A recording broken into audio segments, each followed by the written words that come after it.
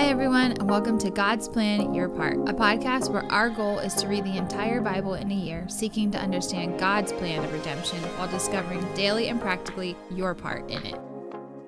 Hey, everybody, welcome back to God's Plan, Your Part. Today we're looking at Judges 13 to 15, and I would call it part one of Samson. Chapter 13, we kind of have a lot about Samson's parents, which actually I did not remember that this is actually a part of the story.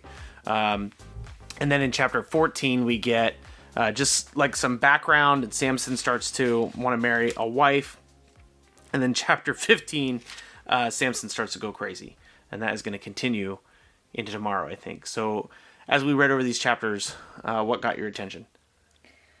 I like chapter 13, kind of like what you're talking about with Samson's parents. I appreciate just kind of knowing the story before Samson's even on the scene at all. So like you have his very, very faithful parents who like want to do the right thing in having children, but they can't. But then when they find out that they can, once again, like this miraculous birth kind of situation. But once they find out they can, they want to know exactly what to do to raise this child right, because his birth obviously to them is going to be very significant because they weren't able to have kids. But one thing that I noticed specifically about the parents is that after the angel of the Lord appears to the mother, I believe that was... Yeah, comes to the mother first. I guess they pray again, or the husband prays this time, saying, "Oh, Lord, please let whoever that was that showed up come back and teach us what to do with this child." And it's so crazy because they pray that prayer, and I think it can get easily missed. They pray that prayer, and sure enough, the angel returns to the woman in the field. Like, she's out in the field, whatever, and then she's like, "Oh my gosh, you're here." Goes back, finds her husband, and then they, like, talk with this angel together. So, I don't know. I just think that's super cool, and it's, like, I think that's, like, a very typical tale of praying for answers and God just being like, okay. It's interesting because the second time the angel of the Lord comes, he doesn't really say anything different. Mm-hmm. The angel of the Lord basically reveals that mom, even when she's pregnant, can't drink any alcohol, basically, any fruit of the vine, and can't eat any unclean thing. Nazirite vow. Yes. So the Nazirite vow is described in Numbers 6. And basically what it is like a temporary provision to be set apart specifically for God.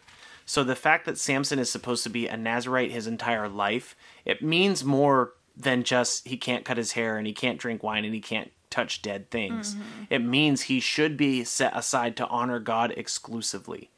Well, it's interesting though because this is one of those situations where the parents are like taking every precaution. Yeah, they are. And then the next chapter, when Samson goes down to, like, find his wife, he apparently comes across this lion, rips it apart with his hands, and then on his way back, takes the honey out of a dead thing and just, like, passes it around to everybody. Like, wait, his parents were so careful with him and so, like, serious and, like, dedicated to making sure that he was set apart, and he just doesn't care. And actually, like, gives it to his parents deceitfully as well. It's really strange. So even before that, he basically tells them, like, that woman over there, that Philistine woman, she looks good. Bring her to me to be a wife. Yeah, he's like super demanding. It actually says, she is right in my eyes, which is interesting because it goes right along with the theme of Judges. Mm-hmm. Everybody did what was right in their own eyes. And his faithful parents, you got to believe, they're like, this doesn't seem right. Yeah. But it's really interesting what the Bible says.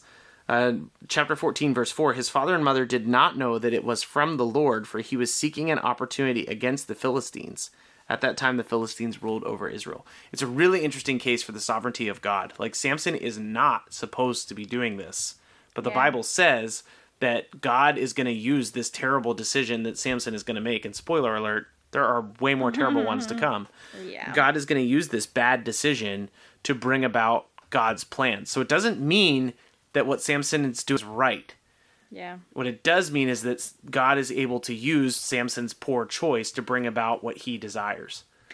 Well, I have a question then too, in 14, he's giving like a riddle, I guess, to the Yeah. people. But what's the point? I don't understand why. It seems like Samson is just like a party dude, and he loves attention, and he loves Just whatever like really he wants. full of himself. Yeah, he's super full of himself. So he gives this riddle like just to give a riddle, and the Philistines don't want to lose because they hate losing to Samson. So like you get the idea that there's this prior relationship, but he does defile himself by eating out of a dead carcass. That violates the Nazirite vow that he's under. He also defiles everyone that he gives the honey to. So you get immediately that Samson's not a great dude. Well, that's what's weird to me. So, like, you have this guy who's, like, out giving riddles. He's, like, super full of himself. He's defiling his own self and his parents. Yeah. Like, remember before we talked about how, what's his name? Aaron's sons were just, like, super stupid and were more than likely getting drunk before going into the but like God like struck them down immediately. So why is Samson allowed to just like trot around doing whatever, but is also like picked? Like, I mean, Moses got in trouble for hitting a rock out of anger, and Samson is literally like supposed to be this judge, but he's I think you get the sense that Samson doesn't really care all that much about God anyway. So why would he be chosen? That doesn't make sense to me. Well, I think ultimately, like, he's just the instrument to deliver the people of Israel, which he does do. So I would guess it's very similar to God's hand is on Pharaoh, but Pharaoh's doing all kinds of crazy evil stuff. Well, if you think about the judges too, like when you think about Deborah, if you had one word for her, I think she would have been like very just and right. It does seem that way, yeah. But then you have, I mean, there were many, but the ones that stick out. Then you have Gideon, and he was like trying to do the right thing. But then he like lost his mind. And then Samson just doesn't care at all. Yes. So like you do have these like weird like ghosts of Christmas past going on, present and future. Samson is the last judge. Samson Yeah. is the last judge we're going to hear about. The next significant thing, a person we're going to hear about is Samuel, who's kind of a bridge. So Samson's not good. I told you that like, this whole book is just a downward spiral. And Samson's going to be the last judge we hear about. Then we're going to hear about like this incredible calamity that's going to come next. Also, at the end of chapter 14, Samson refers to his wife as a heifer, which seems like not a great idea. They solve this riddle by going and talking to Samson's wife. And so Samson calls him out by saying, if you had not plowed with my heifer, you would not have found out my riddle. Yeah, but what's interesting too is it sounds like it's like a double-edged whatever insult, because he's like referring to his wife in that way, and he's also like, I know what you did, all you whatever guys. Yeah.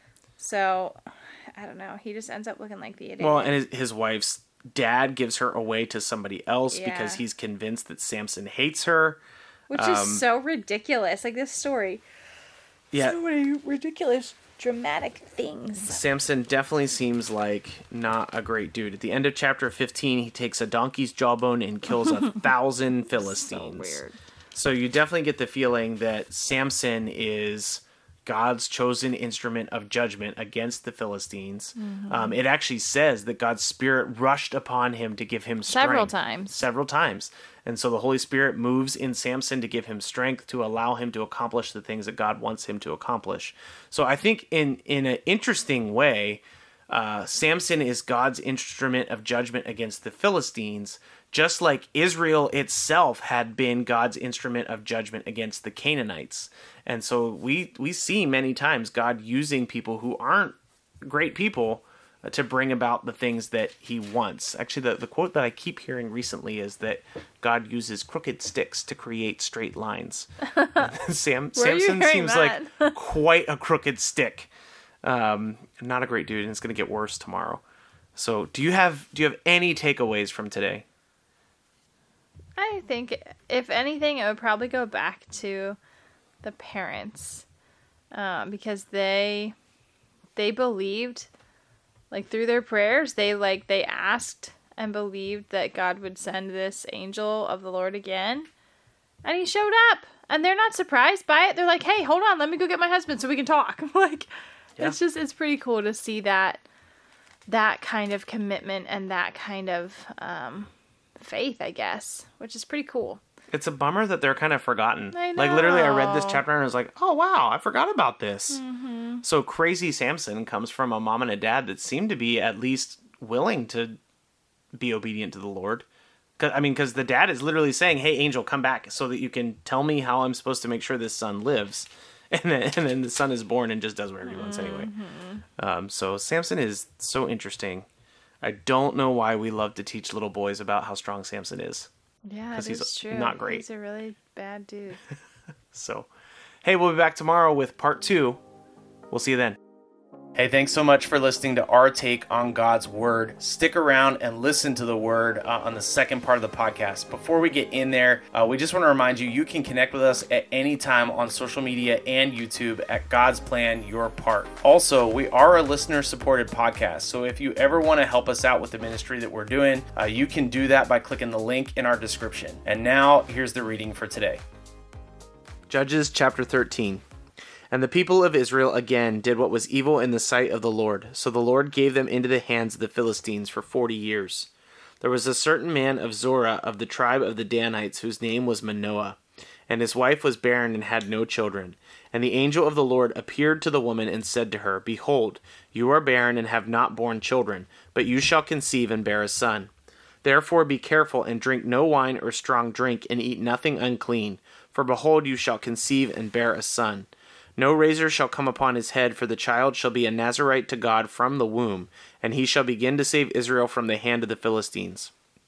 Then the woman came and told her husband, A man of God came to me, and his appearance was like the appearance of the angel of God, very awesome.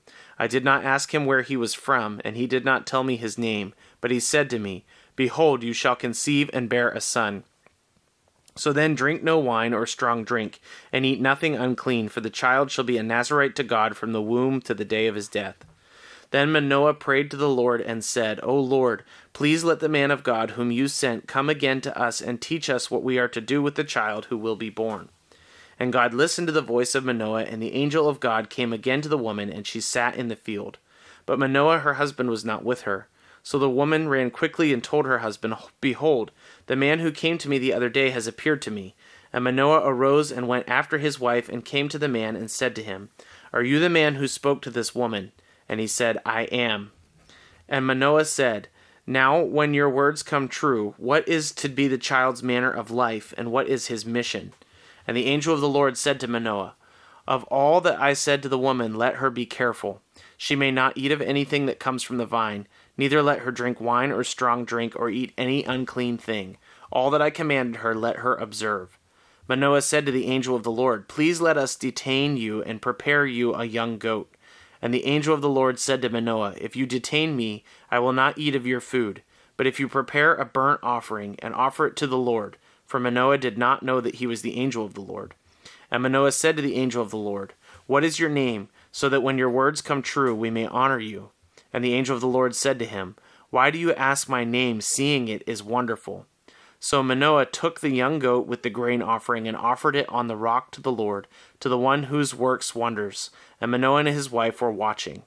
And when the flame went up toward heaven from the altar, the angel of the Lord went up in the flame of the altar. Now Manoah and his wife were watching, and they fell on their faces to the ground. The angel of the Lord appeared no more to Manoah and to his wife. Then Manoah knew that he was the angel of the Lord. And Manoah said to his wife, We shall surely die, for we have seen God. But his wife said to him, If the Lord had meant to kill us, he would not have accepted a burnt offering and a grain offering at our hands, or shown us all these things, or now announced to us such things as these.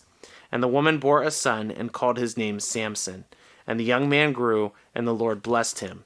And the Spirit of the Lord began to stir in him in Menashedon, between Zorah and Eshtaol. Samson went down to Timnah, and at Timnah he saw one of the daughters of the Philistines. Then he came up and told his father and mother, I saw one of the daughters of the Philistines at Timnah. Now get her for me as my wife. But his father and mother said to him, Is there not a woman among the daughters of your relatives, or among all our people, that you must take a wife from the uncircumcised Philistines? But Samson said to his father, Get her for me, for she is right in my eyes. His father and mother did not know that it was from the Lord, for he was seeking an opportunity against the Philistines.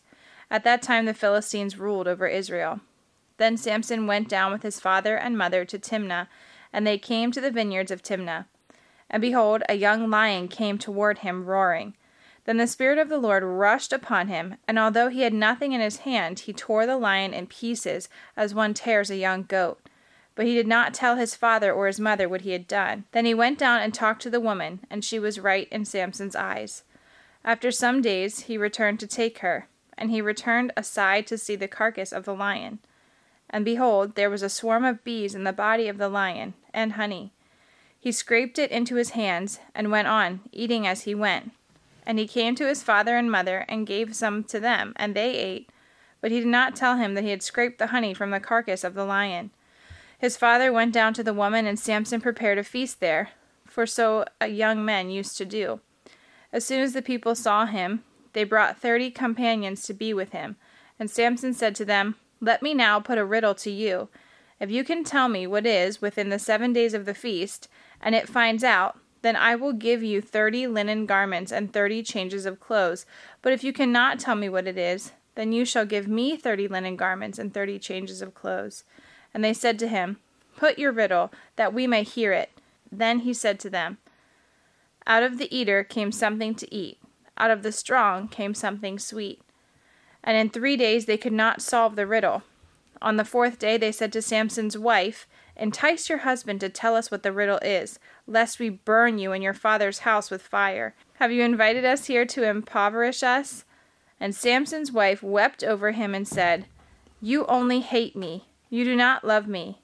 You have put a riddle to my people, and you have not told me what it is."